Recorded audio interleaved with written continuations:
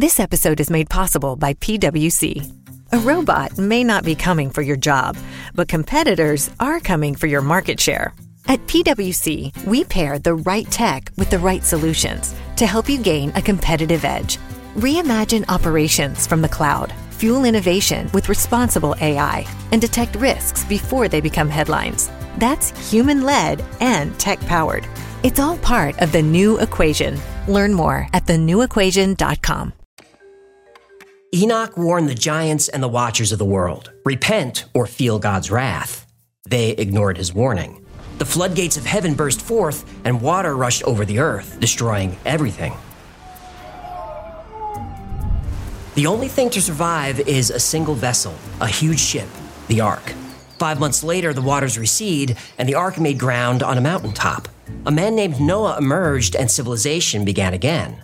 Some version of the Noah's Ark story exists in almost every religion and every culture on Earth. But did Noah and the Ark really exist? Well, there's evidence that they did. So much evidence that it was classified by the CIA for almost 50 years.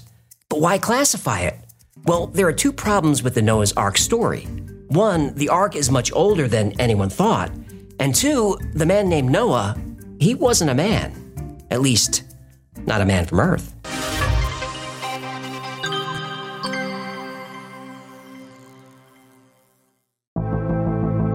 James Bruce was born to a wealthy Scottish family in 1730. His family wanted him to study law, but James Bruce had different plans. He had a dream. He wanted to be the first person to find the legendary source of the Nile River.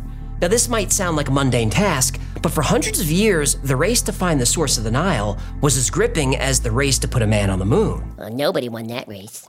What now? Nobody went to the moon. The whole thing was faked. I'm just saying the race to find the source of the Nile was a big deal. Then just say that. Don't give me some cockamamie nonsense about the race to the moon. That never happened. I was just making a comparison. Well, you made it poorly.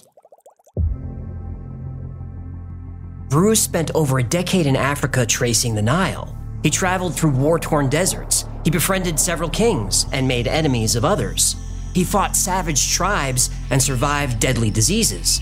Nearly starving to death, James Bruce discovered a small spring. It was bubbling from the earth near a monastery in the Tigray highlands of Ethiopia. This was it, the source of the Nile River. But Bruce discovered something else, something much more important. During his stay at the Ethiopian monastery, he saw an old, faded manuscript on display. It was written in Ge'ez, an ancient Semitic language used by Ethiopian Jews. James Bruce was told this book was the Bible, not a Bible, the Bible. Judaism in Ethiopia goes back almost 3,000 years. The Old Testament and Quran tell of the Ethiopian Queen of Sheba who heard about the wisdom and wealth of King Solomon. She was intrigued by these reports and decided to travel to Jerusalem to meet him for herself. The specifics of their meeting were not specified, but the Queen of Sheba was so impressed, she praised the God of Israel and gave King Solomon many gifts. She brought caravans of gold, gems, and spices. King Solomon, grateful and equally impressed, gives the Ethiopian queen all that she asks, and then the queen returns home. In the Old Testament and Quran, that's where the story ends. But religious texts in Ethiopia go into much more detail. When the queen finally made it home, she learned that Solomon gave her one last gift, a son. Ah, King Solomon the player. Their son was Menelik I. When Menelik grew up, he returned to Jerusalem to meet his father. King Solomon was so happy to finally meet his son that he offered Menelik the throne. Menelik declined and chose to return home. But before Menelik left, some of his men stole the Ark of the Covenant and brought it back to Ethiopia. There's been a large Jewish population in Ethiopia ever since. According to the Ethiopian Orthodox Church, the Ark of the Covenant is still in Ethiopia. It's in the town Axum in the Church of Our Lady Mary of Zion. And it's a great story, and if you want to hear it, I've linked it below. Back at the monastery, James Bruce was fascinated by these new texts. Bruce was a well-read, well-educated man, and he knew his scripture. But these Ethiopian texts contained hundreds of stories that weren't in the Bible. Not in his Bible, anyway. The Ethiopian Bible contains 81 books. The Catholic Bible removed 8 of those books and contains only 73. The King James Bible, the one known to Bruce, has only 66 books. Bruce didn't understand. There was so much more detail in the older texts. People merely mentioned once or twice in the modern Bible had their entire lives documented in the Ethiopian Bible. Their lives, their families, their deeds, their misdeeds, they were all there. James Bruce didn't understand why so much of the original Bible was removed. And then he did. While thumbing through the stiff, dusty pages, Bruce came across the Book of Enoch. James Bruce knew Enoch as the great-grandfather of Noah. He was mentioned a few times in the Bible, but only in passing. Here was an entire book on Enoch, 108 chapters. Now James Bruce understood why the church wanted this book hidden. It described heaven not just as a spiritual place, but as a physical place that could be visited by men. That was heresy. No mortal man is able to visit heaven, and certainly not able to visit and return. But Enoch did, and he wrote down everything he saw. He didn't describe heaven as souls floating in the clouds playing harps. He describes it as a city in the sky with many different rooms with walls covered in gems of blinking lights, and godlike beings going about their business. Now, Enoch wouldn't have known it at the time, but he was describing a spacecraft.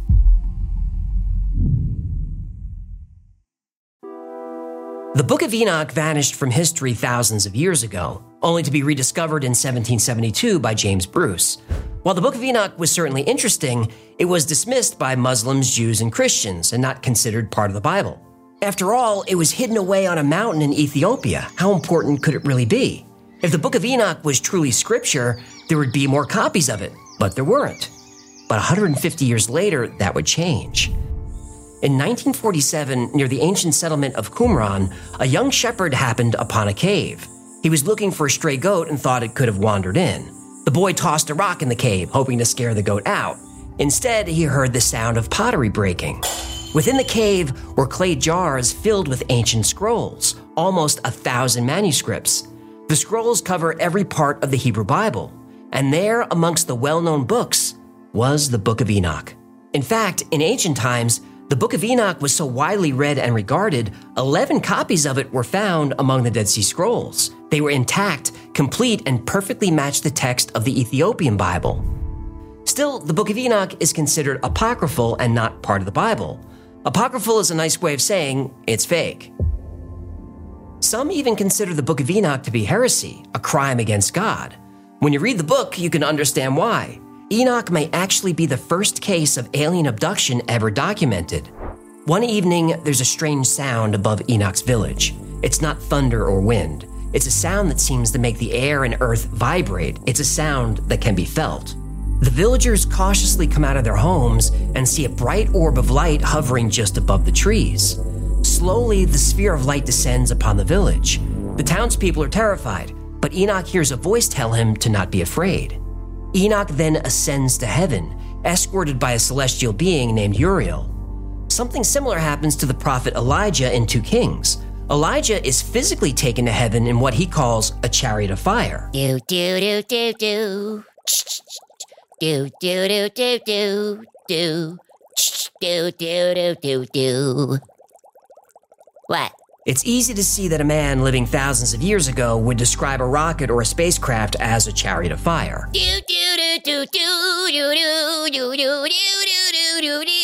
That's enough. Okay, sheesh, what a grouch. In Abrahamic religions, souls of the righteous go to heaven after death. Maybe Jesus takes them by the hand, maybe they follow a loved one through the light, or maybe they just arrive there. This is not what happens to Enoch. Like Elijah, Enoch is physically taken to heaven and writes down everything he sees.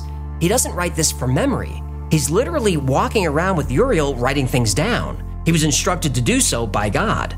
And although Enoch describes this journey in religious language, he's also pretty scientific. He describes seeing mountains below. He sees every river on earth. He describes seeing how the winds are made, possibly referring to cloud formations. Enoch sees all of this as divine. But his account could be referring to technology. A smartphone would seem supernatural to someone living thousands of years ago. A spaceship would be incomprehensible. When Enoch arrives in heaven, The mothership. he's shown a bunch of doors. He calls them 12 gates. Each door has a name and a purpose. He sees beings walking in and out of the doors, going about their business. Enoch calls these beings angels and archangels. Like Uriel, they radiate light. It's been suggested that these beings could be holographic projections. Though they're extremely bright, Enoch can see through them. Enoch is then taken on a tour of the cosmos. He travels the galaxy. He's shown the movement of celestial bodies. He's told about man's place in the universe. Uriel teaches Enoch about the solar system. He's told the length of an Earth year is 364 days. He's shown the lunar cycle. He's shown how constellations move across the sky. This is interesting because the Book of Enoch was written thousands of years before many of these discoveries were made. Now, you would think that there would be nothing above heaven, but wherever Enoch is, this place has a ceiling. Enoch specifically calls it a lofty roof. Enoch is taken to a giant room full of plants that he doesn't recognize. Uriel calls it one of the storehouses of nature. Now, this could be an arboretum or a garden. When humans finally travel through space, there will definitely be gardens on their ships. Enoch is shown an object with writing on it he calls the Book of Life. He says this records all the deeds of man. It sounds like the angel works for the FBI. Right. The Book of Life is essentially a database of surveillance records. There's a room for the wicked. Enoch describes it as a place of torture and mutilation. But this room has also been interpreted as where alien abductees endure experiments. Finally, Enoch enters the room with the throne of God. He said there's no way to describe or comprehend him. He averts his eyes. God tells Enoch the secrets of the angels and the nature of the universe. He shows Enoch the different dimensions of existence. He shows Enoch visions of the past, present, and the future. And that's when Enoch finally learns why he was summoned and told to write everything down. God needs a witness. He needs someone to describe what heaven and hell are like. Someone whose words will be passed down for generations so mankind has a written record of the afterlife. God also needs Enoch to deliver a message to some of God's angels on earth. And the message is not good news. This episode is made possible by PwC. A robot may not be coming for your job, but competitors are coming for your market share. At PwC, we pair the right tech with the right solutions to help you gain a competitive edge. Reimagine operations from the cloud, fuel innovation with responsible AI, and detect risks before they become headlines. That's human-led and tech-powered.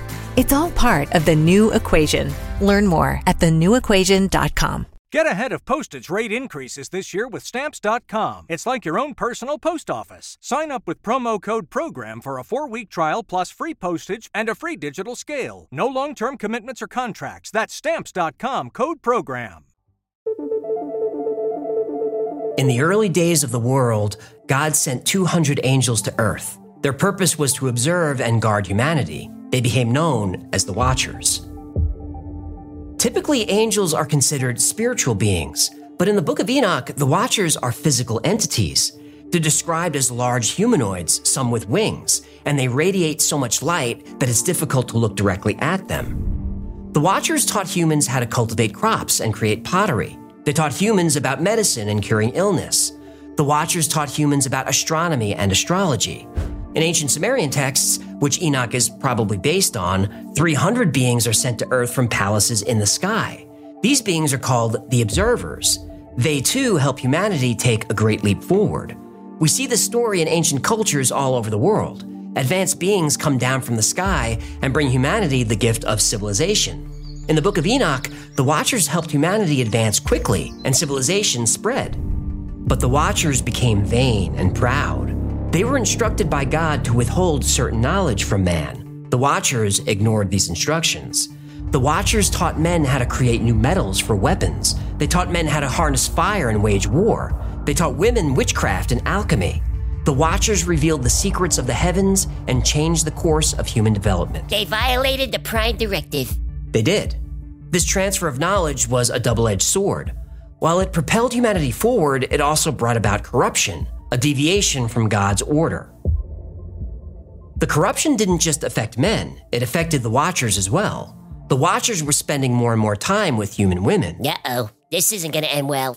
The Watchers became lustful. Told ya. Then they started taking human women as wives for themselves. And the angels, the children of the heaven, saw and lusted after them, and said to one another, "Come, let us choose us wives from among the children of men, and beget us children." Enoch chapter 6, verse 1. This part of the Enoch story has been interpreted as the human-alien hybridization program developed by the Anunnaki in Sumerian texts. In those stories, human women weren't being taken as wives, they were just being taken, abducted and used as incubators for a new species.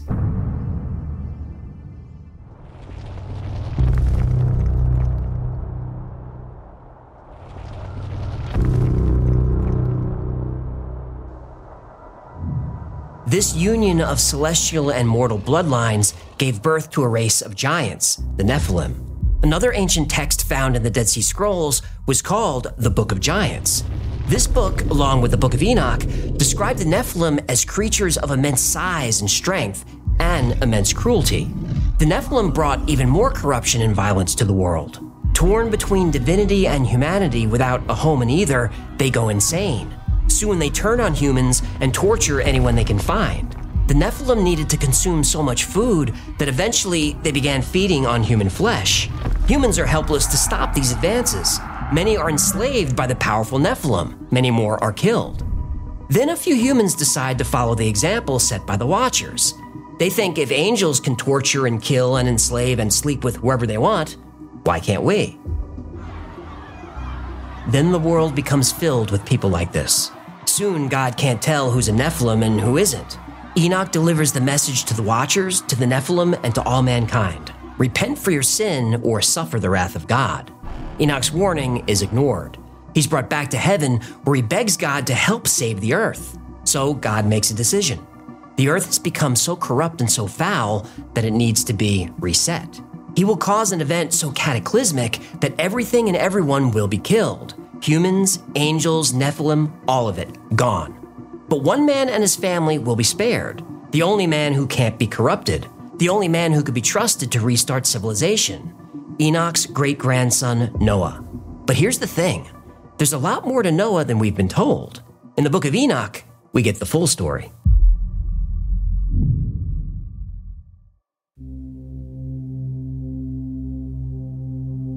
In Genesis, God appears to Noah and says the world is to end. There will be a great flood that washes away every living thing so the world can start again. He commands Noah to build a large boat, an ark. This ark will hold Noah, his family, and 2 of every animal. In the ark, they'll survive the flood and live to see a new age on earth. Everybody knows that story. But in Enoch, it happens a little bit differently. The Book of Enoch describes Noah's birth. His body was as white as snow, and red as the blooming of a rose, and the hair of his head and his long locks were white as wool, and his eyes beautiful. And when opened his eyes, he lighted up the whole house like the sun, and the whole house was very bright. The Book of Noah, Book 3, Chapter 1. Noah is described as beautiful with bright glowing skin, and from the moment of birth, Noah can speak. Noah's father Lamech panics. Lamech had been away during the time Noah would have been conceived, so he knows the child isn't his. What's worse, Noah is radiating light. Lamech is worried that Noah is a watcher, or worse, Nephilim. Lamech seeks counsel from his father Methuselah. Also fearing the child could be a watcher, Methuselah prays to his own father, Enoch, who's been in heaven for many years. Enoch answers Methuselah. And now make known to thy son Lamech that he who has been born is in truth his son, and call his name Noah, for he shall be left to you, and he and his sons shall be saved from the destruction which shall come upon the earth on account of all the sin and all the unrighteousness which shall be consummated on the earth in his days. The Book of Noah, Book 3, Chapter 18. Lamech is relieved that Noah is truly his, but Noah was conceived while Lamech was away. In the Book of Enoch, this is a divine miracle. Or it's technology, artificial insemination and genetic manipulation, a successful human hybrid. Lamech also learns that a great flood is coming, and Noah has been chosen to restart civilization. In Genesis, God gives Noah instructions on how to survive, but the Book of Enoch tells it a little differently.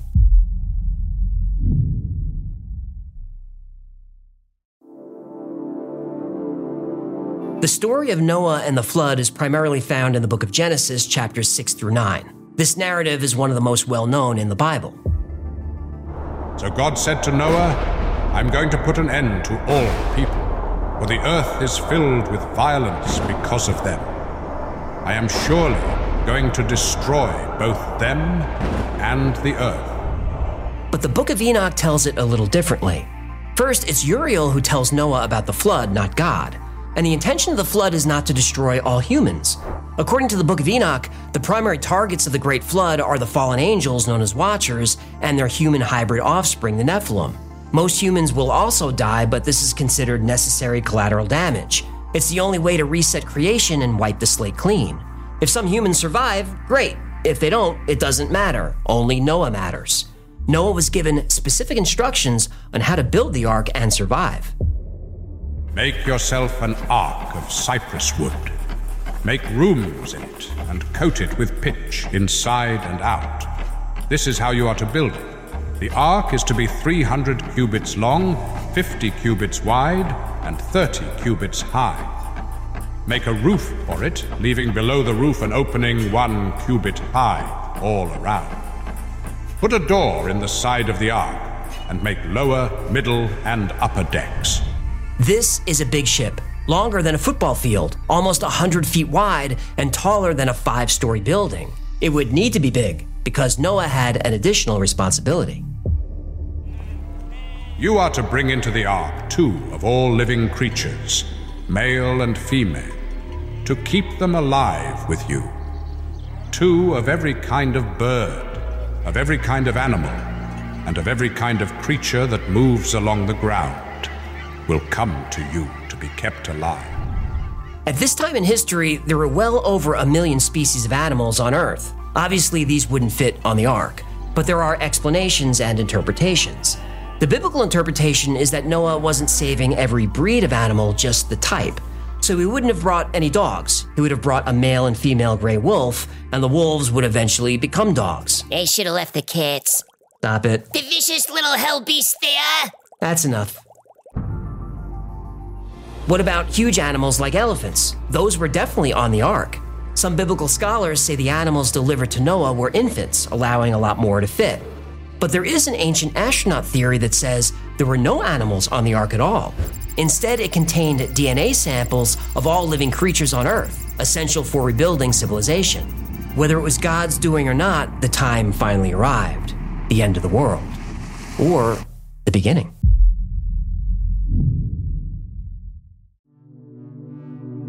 With Noah, his family, and the animals safely aboard the ark, the flood began.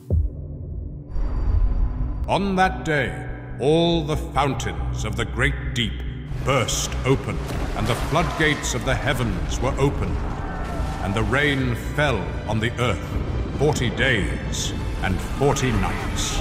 As the waters raged over the earth, anyone not on the ark drowned. It took 5 months for the water to recede, and another 5 or 6 months for the land to be dry enough to leave the ark. Noah and his family and the animals were on the ark for a full year. For thousands of years, believers and skeptics have debated the scale of the flood, or even if it occurred at all. Some have argued the biblical flood was not a global event, but a local one. The best-known theory to support this is the Black Sea deluge hypothesis. First proposed in 1997, it argues the Black Sea was a freshwater lake around 260 feet lower than it is today. It was cut off from the Mediterranean Sea by a rocky sill in the Bosphorus Strait.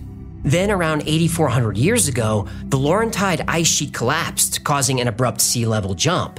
This sent a catastrophic inflow of Mediterranean seawater over this natural dam and into the Black Sea. Almost 40,000 square miles of land were flooded. This significantly expanded the shoreline to both the north and the west. 200 times the flow of Niagara Falls poured through every day, and each day the level of the Black Sea rose several feet. And this continued for 300 days, creating the Black Sea as we know it today. Undersea surveys have revealed human-made structures. The remains of freshwater fish have also been found. The memory of this massive flood could have been passed down through the generations. Then it was finally documented in flood narratives found in both the Sumerian Epic of Gilgamesh and the Book of Genesis. So there's evidence of a local flood, which would have been the entire world to the people living there. But how about an actual global flood? A flood that affected every part of the earth? Skeptics claim the biblical flood could not have occurred because there's no actual evidence for a global flood. With all due respect, those skeptics are wrong. Many Jews, Christians, and Muslims believe the Great Flood is symbolic, an allegory to serve as a warning to mankind: be righteous or be destroyed. Others take the Bible literally and claim Noah was a real man who built a real boat to survive a real flood. What if they're both kind of wrong? What if there was a flood, but the man known as Noah is known by different names in different cultures? The ancient Sumerian epic of Gilgamesh is the first flood story. Utnapishtim is warned by the god Ea about a great flood. He builds a large boat to save his family and animals from the deluge sent by the god Enlil. And Enlil was also Anunnaki! Right.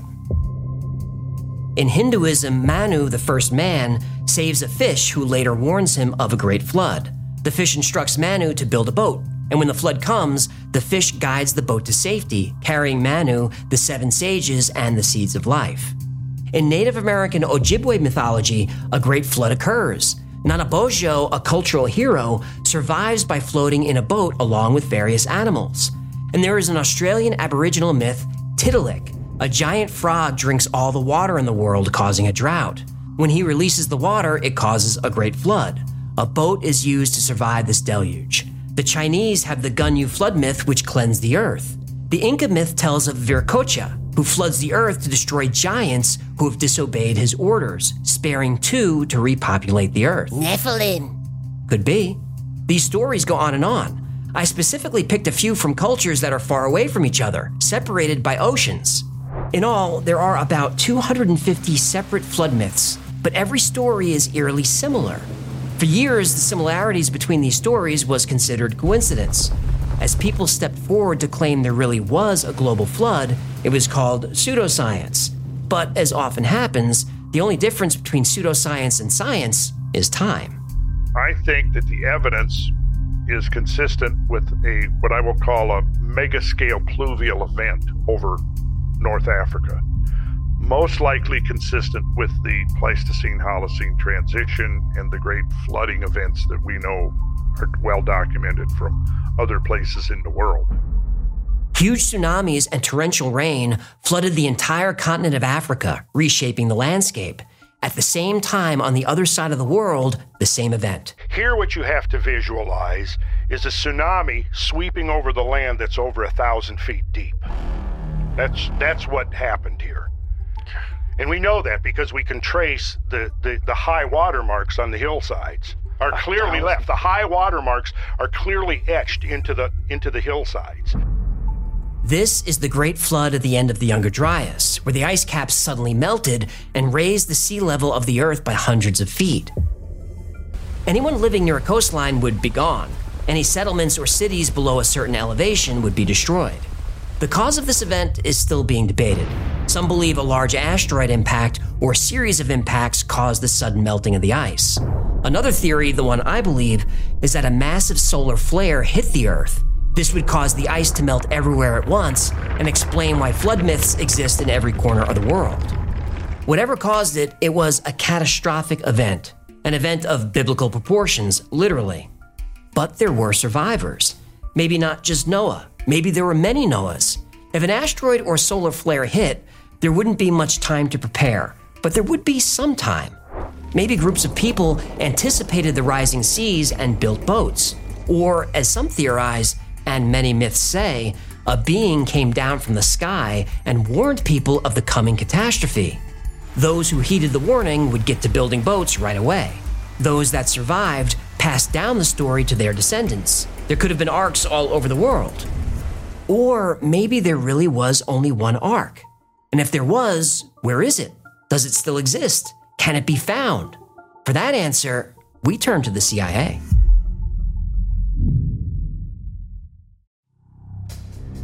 Searches for Noah's Ark have been occurring since antiquity, but it was the emergence of biblical archaeology in the 19th century which made the possibility of formal searches finally feasible.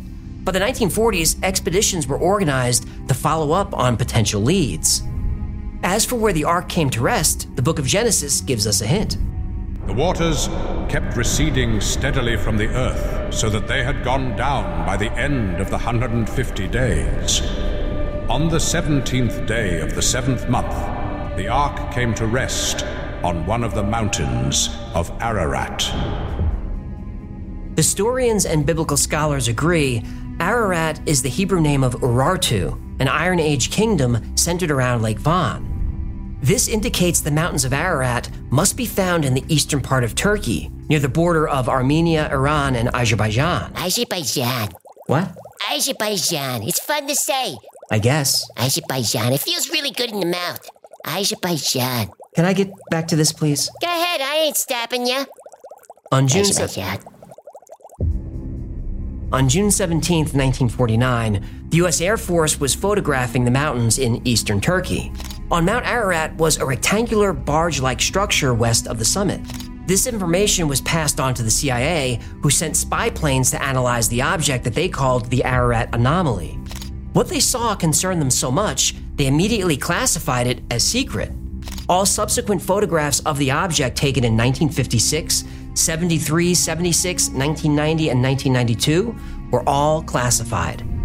Over the next 45 years, all requests from within the government to see these photos were denied. The photos were never seen outside the CIA. In fact, for years, the CIA said the photos didn't exist at all. Thanks to the Freedom of Information Act, 6 frames from the 1949 footage were released to the public in 1995. By 1999, the CIA finally made their Noah's Ark files available to the public. And these documents proved that the search for Noah's Ark had reached the highest levels of the American government. Later, higher resolution photos show no barge. The 1949 picture was most likely a rock formation. Maybe. Probably. Maybe. But the Ararat Anomaly is not the only structure that looks like Noah's Ark. There is another, a ship made of solid stone.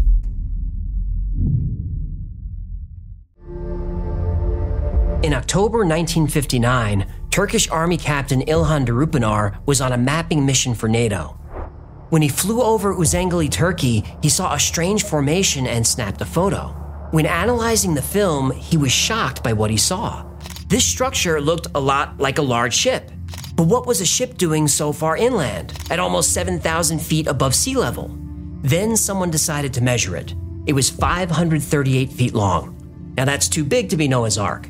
The Ark was 300 cubits long, so 450 feet. But wait, the length of the cubit changed over time.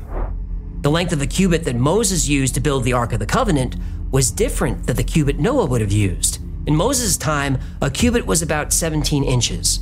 Noah came many years before Moses. Noah was only 10 generations from Adam. Noah would have used the Egyptian royal cubit, a little over 20 inches.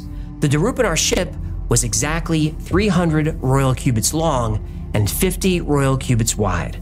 This location is exactly where the Bible said Noah made landfall. Many people think Noah landed on Mount Ararat, but that's not what the Bible says. The Bible says the mountains of Ararat. Mount Ararat is a volcano and has erupted a few times since the days of Noah, as recently as the 1840s. In fact, geologists believe Mount Ararat is a relatively young mountain and probably wasn't there during the flood. The Darupınar location is only a few miles from Mount Ararat. A ground investigation was done. In the area was found about 30 drogue stones. A drogue stone is a heavy rock with a hole at the top. Ropes went through the holes. Then they were hung from the bottoms of ancient ships to stabilize them in rough seas. Why are there anchor stones in the mountains of Ararat? They're 200 miles from the closest ocean. But there they are. Also on the site, the ancient settlement of Nashwan was discovered. Most of the evidence has been lost to treasure hunters, but as recently as the 1970s, there were stone foundations of ancient homes still visible. This is believed to be the first settlement after the flood. The site is so important that there's a huge cemetery in the area. People from all over the world requested to be buried here. Not hundreds of people, not thousands. As many as 1 million people wanted to be buried at this location. Now all that was left was to examine the boat structure itself. Researchers looked for signs of animal remains. They looked for metal nails. They looked for petrified wood. They found all 3. After Darupanar discovered the site of the Ark, there was an earthquake in the area that exposed the hull of an ancient ship. Geologists visited the location and said it's a natural formation, and that was that. But in 1977, biblical researcher Ron Wyatt renewed interest in Noah's Ark. We believe that God has preserved in the earth and under the seas remains of the major events discussed in the Bible. Physical remains. Over a number of years, Wyatt brought geologists and other scientists to investigate the Darupanar site. Oh, look at that. Oh, well, wait a minute. Wait a minute, let me get a close-up of that. Kind of, You want my hand in there? Yeah, just to point at the little flakes of iron that are coming out, like right there. There and there. Huh. Metal detectors were brought in and calibrated to search for iron.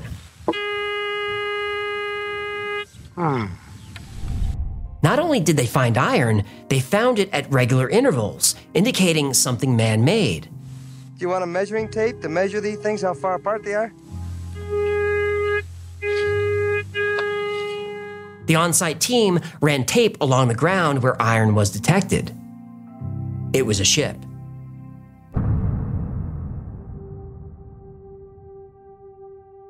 Ron Wyatt found a metallic object next to the Ark, which had the shape of a large rivet. It was surrounded by what appeared to be an equally large metal washer. Part of the metal was tested. It contained a man-made metal alloy. Ground-penetrating radar, or GPR, was used in the 1980s. Regular lines were found beneath the surface. All right, the lines are there! The lines are there! This also indicates man-made construction. This data does not represent natural geology. It's a man-made structure. This is the west bulkhead. All right. That was over there. And he walked easterly. Here we start getting the longitudinal bulkheads. Here, here, here, here, here, here, here, here. As a scientist, do you really honestly believe that you have been on the remains of Noah's Ark? I have no doubt in my mind. This has to be a man-made structure. It's full of metal. Metal has a regular pattern. The size of the thing and the shape of the thing it's almost certainly a large boat. A small excavation was done on the side of the structure. Wyatt's team discovered lines of mud that were lighter in color than the surrounding soil. He believed these to be beams from the ship. As recently as 2014, 3D scans were taken of the location. Not only was the shape of a ship found, it had 3 levels, just as the Ark should. The 3D scan also confirmed the dimensions of the object: 300 cubits long, 50 cubits wide, 30 cubits tall, a perfect match. During one demonstration for the Turkish government, Ron Wyatt pointed to an object seen on radar near the surface. He was given permission to dig it up. It was a piece of petrified wood, deck timber. Other artifacts were found at the site: more petrified wood, pieces of metal, cat hair, even fossilized animal dung. Researchers found evidence of the fence around Noah's house, where he raised livestock. You can see the system of fences here that appears to have been a system of corrals and pens. They found the altar he used to make sacrifices to God. They even found the grave of Noah's wife and a stone sarcophagus.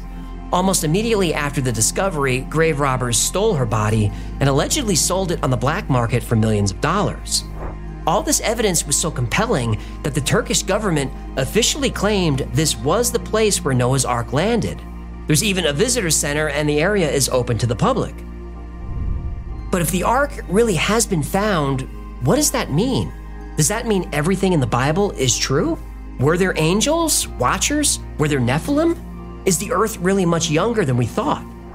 And my big question is God the angry, vengeful God we read about in the Old Testament? There's evidence of the Ark. There's evidence of the flood.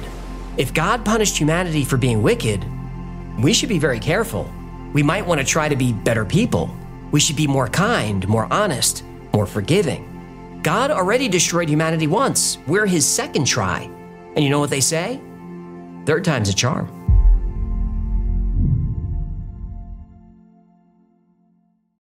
Noah's Ark, the Great Flood, the Book of Enoch, the Watchers, the Nephilim. We covered a lot today, even aliens. But is any of this true? Well, let's work backwards because that's the easiest way to do this. Ron Wyatt was not an archaeologist. He was a nurse by trade. He claimed to have all the requirements for a master's and a PhD in antiquities. That wasn't true. He claimed to be a Korean War veteran. That wasn't true. He claimed to have discovered the Ark of the Covenant, but he didn't. I'm always amazed, and again, I don't hate Ron Wyatt. I don't even really dislike him, to tell you the truth. I dislike what he's doing. I realize that he's deceived, in my opinion, thousands of people. He said he found the ancient cities of Sodom and Gomorrah. He didn't.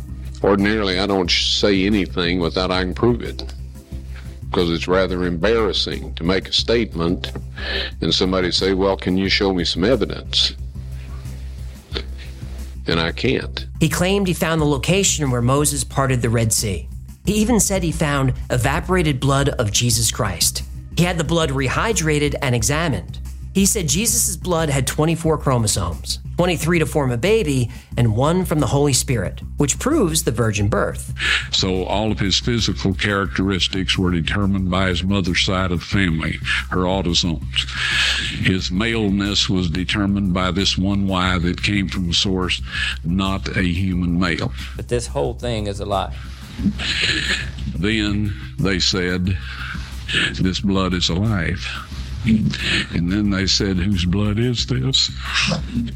And tears would come in his eyes when he talked about blood dripping down from the cross to the, the mercy seat. I mean, I said, it's the blood of your Messiah.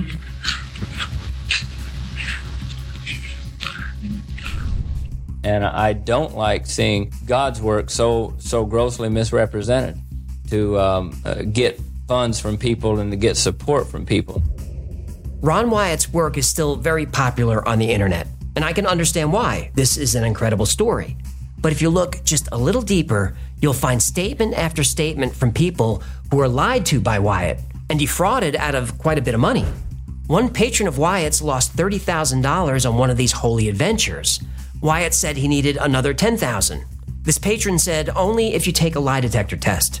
At first, Ron Wyatt scoffed, but he needed the money. He took the test. The man who administered the test said, and I quote, he failed just about everything except his name. But what about all the evidence? The metal detectors, ground-penetrating radar? Well, most of it was faked or cherry-picked. The metal detectors used weren't professional. They were purchased from the back of treasure hunting magazines. Modern professional metal detectors have found iron at the site, but it's the same type of iron found in soil all over the area. No trained scientist has ever seen any of the petrified wood or petrified dung or anything like that. The only people who saw these things were Ron or the people paid by Ron. Now, the Drogue stones are a compelling piece of the story because they are there, and they've clearly been there a long time. But the stone is locally quarried.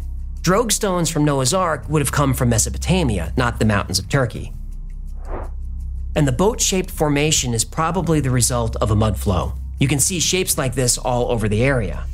Now, supporters of Ron Wyatt's theories, and there are a lot of those, have answers for all of this. That the boat was actually higher up the mountain but traveled down a lava flow. But boats don't float on lava. They burn. They burn real good. But thousands and thousands of people throughout history did and do consider this a holy place. Maybe Noah's Ark was there. I can't prove it wasn't, but I can prove Ron Wyatt was a liar. Now, as to why the CIA kept the photos classified, well, it was the Cold War, and these were photos from spy planes, and a few of those planes weren't exactly in friendly airspace. After the fall of the Soviet Union, releasing the photos wasn't a problem.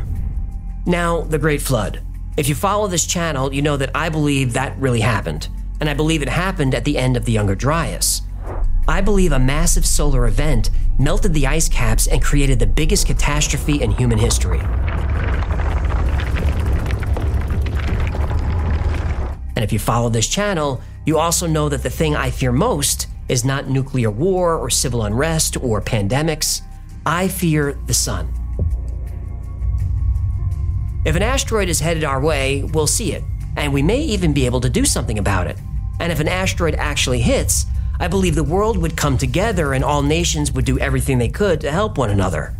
But a major solar flare or coronal mass ejection? There's nowhere to hide from that.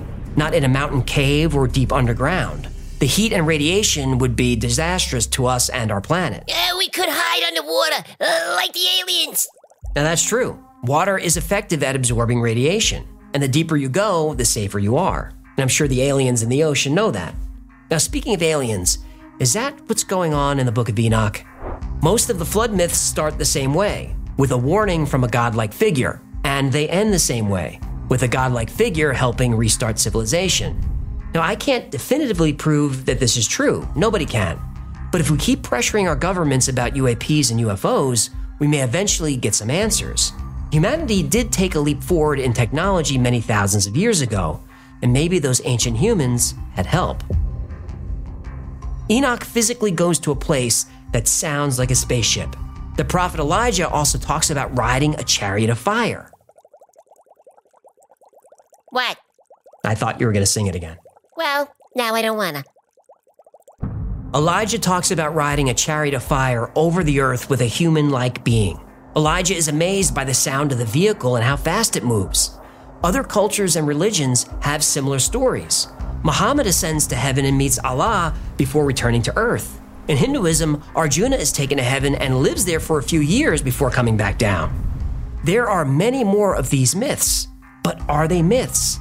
Maybe these things did actually happen, but they're written down as myths because the technology is so far ahead of what existed at the time. Maybe these were visitations and abductions. There's a tribe in West Africa called the Dogon, and there are about 100,000 of them who mostly live in caves and cliffs. They're still a primitive people. The Dogon religion says that long ago, they were visited by aliens from the Sirius star system. These aliens told the Dogon that they helped the Egyptians, the Greeks, and the Sumerians with their civilizations. But what's really amazing is the Dogon are aware of the star Sirius B, which the tribe calls Potolo. Sirius B is invisible to the naked eye. It was first discovered in 1862. But the Dogon people had no telescopes. They still don't. Yet not only were they aware of the star Sirius B, they knew it was a white dwarf companion star to the much brighter Sirius A. The Dogon knew the length of Sirius B's orbit in years. They knew the shape of its orbit. They knew it was a dense star. They relayed all this information to a visiting anthropologist in the 1930s. They even said there's a third star in the Sirius system, but there wasn't. Until there was. In 1995, a study concluded that a third companion star exists. More recent studies aren't so sure, but the Dogon people are. Allegedly, the Dogon were also aware of Jupiter's moons and Saturn's rings. Now, skeptics like to poke holes in the Dogon story, and I think that's fine. Like the Dogon were wrong about the number of Jupiter's moons. But they were right about Sirius B. The story of Enoch seems to be based on ancient Sumerian stories, like a lot of the Bible is. When people talk about the Book of Enoch, they're referring to what's officially called First Enoch, because there are 3 books. Biblical scholars consider the books of Enoch pseudepigrapha, that is, a biblical work that falsely claims authorship by a biblical character. That doesn't mean the books of Enoch weren't known or weren't important. In fact, First Enoch is quoted in Jude 14 through 15. Enoch was known and was important, but the book is not considered inspired by God and therefore is apocryphal and not part of canon. Still a page turner. Oh yeah, it's a good read. Now, some parts of Enoch are said to have been written later to expand on stories from the Bible, like the birth of Noah and Enoch's visit to heaven. These were interesting characters and people wanted to learn more. So someone, or many someones, we don't know who, just wrote more. Yeah, it's like Bible fan fiction. It's exactly like that. But different religions and denominations are going to have different interpretations. Remember, the Ethiopian Orthodox Church says the book is canon, and that church has been around for almost 3,000 years.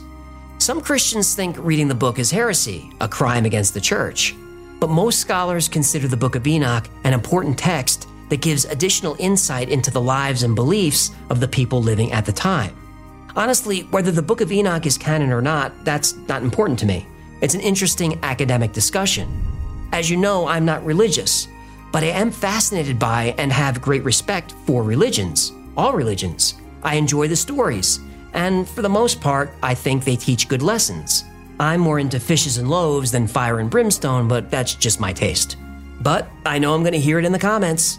Every time I do a religious story, I get attacked. In the comments, there's going to be people screaming at me in all caps to take Jesus into my heart or I'm going to hell. If that's what you believe, that's okay. I don't believe that. I don't know what happens after we die. I'm inclined to say nothing, just black.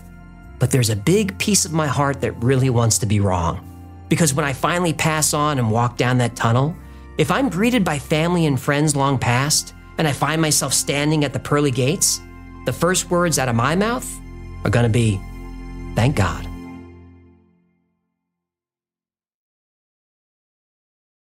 Thank you so much for hanging out with us today. My name is AJ, that's Hecklefish. Peace be unto the human. Grateful am I for thine eyes that have watched and thine ears that have heard.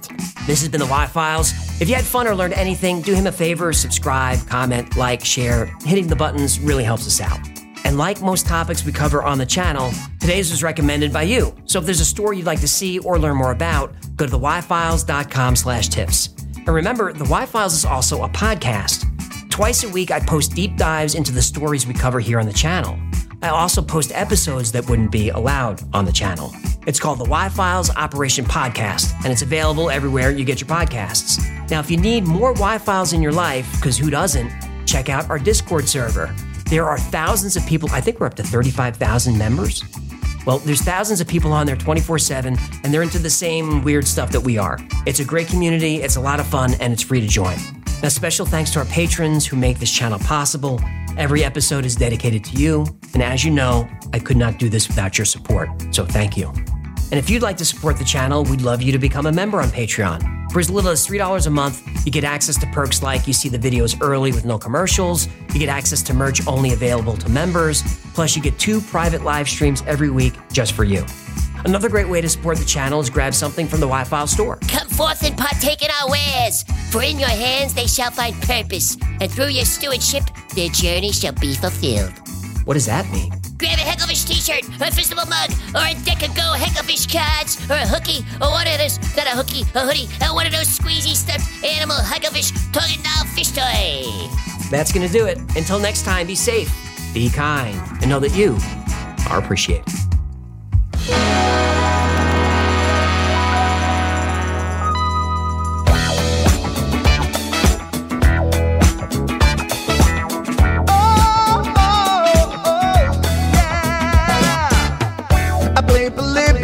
In Area 51, a secret code inside the Bible said I would. I love my UFOs and paranormal fun, as well as music, so I'm singing it like I should. But then another conspiracy theory becomes the truth, my friends, and it never ends. No, it never ends.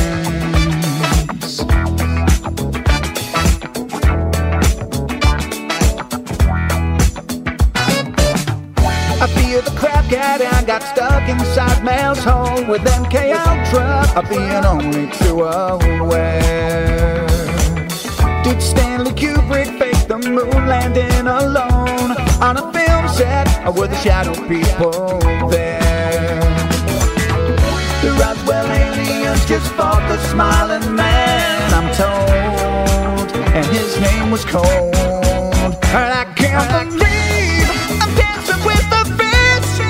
Hecklefish on Thursday nights with AJ2, and the Wi-Fi's helping me all through the night. All I ever wanted was to just hear the truth, so the Wi-Fi's on repeat all through the night.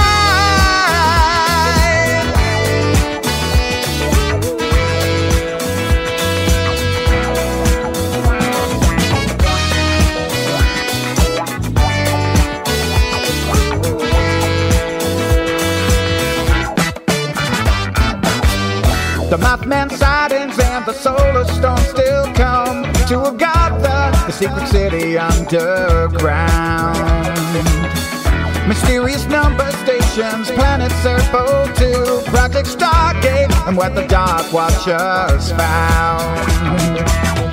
Within a simulation, don't you worry though. The Black Knight satellite, it told me so. I can't believe I'm dancing with the fish.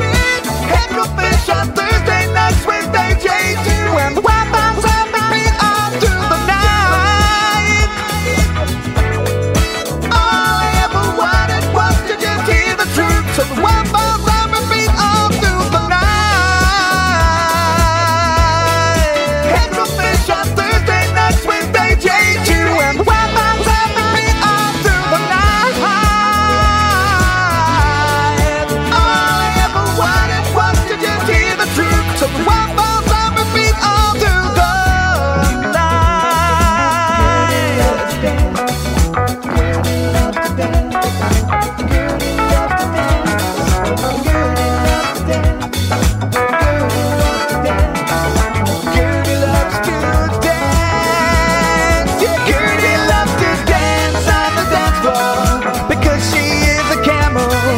camels love to dance when the feeling is right, always in time. Girl, you love to dance. Girl, you love to dance.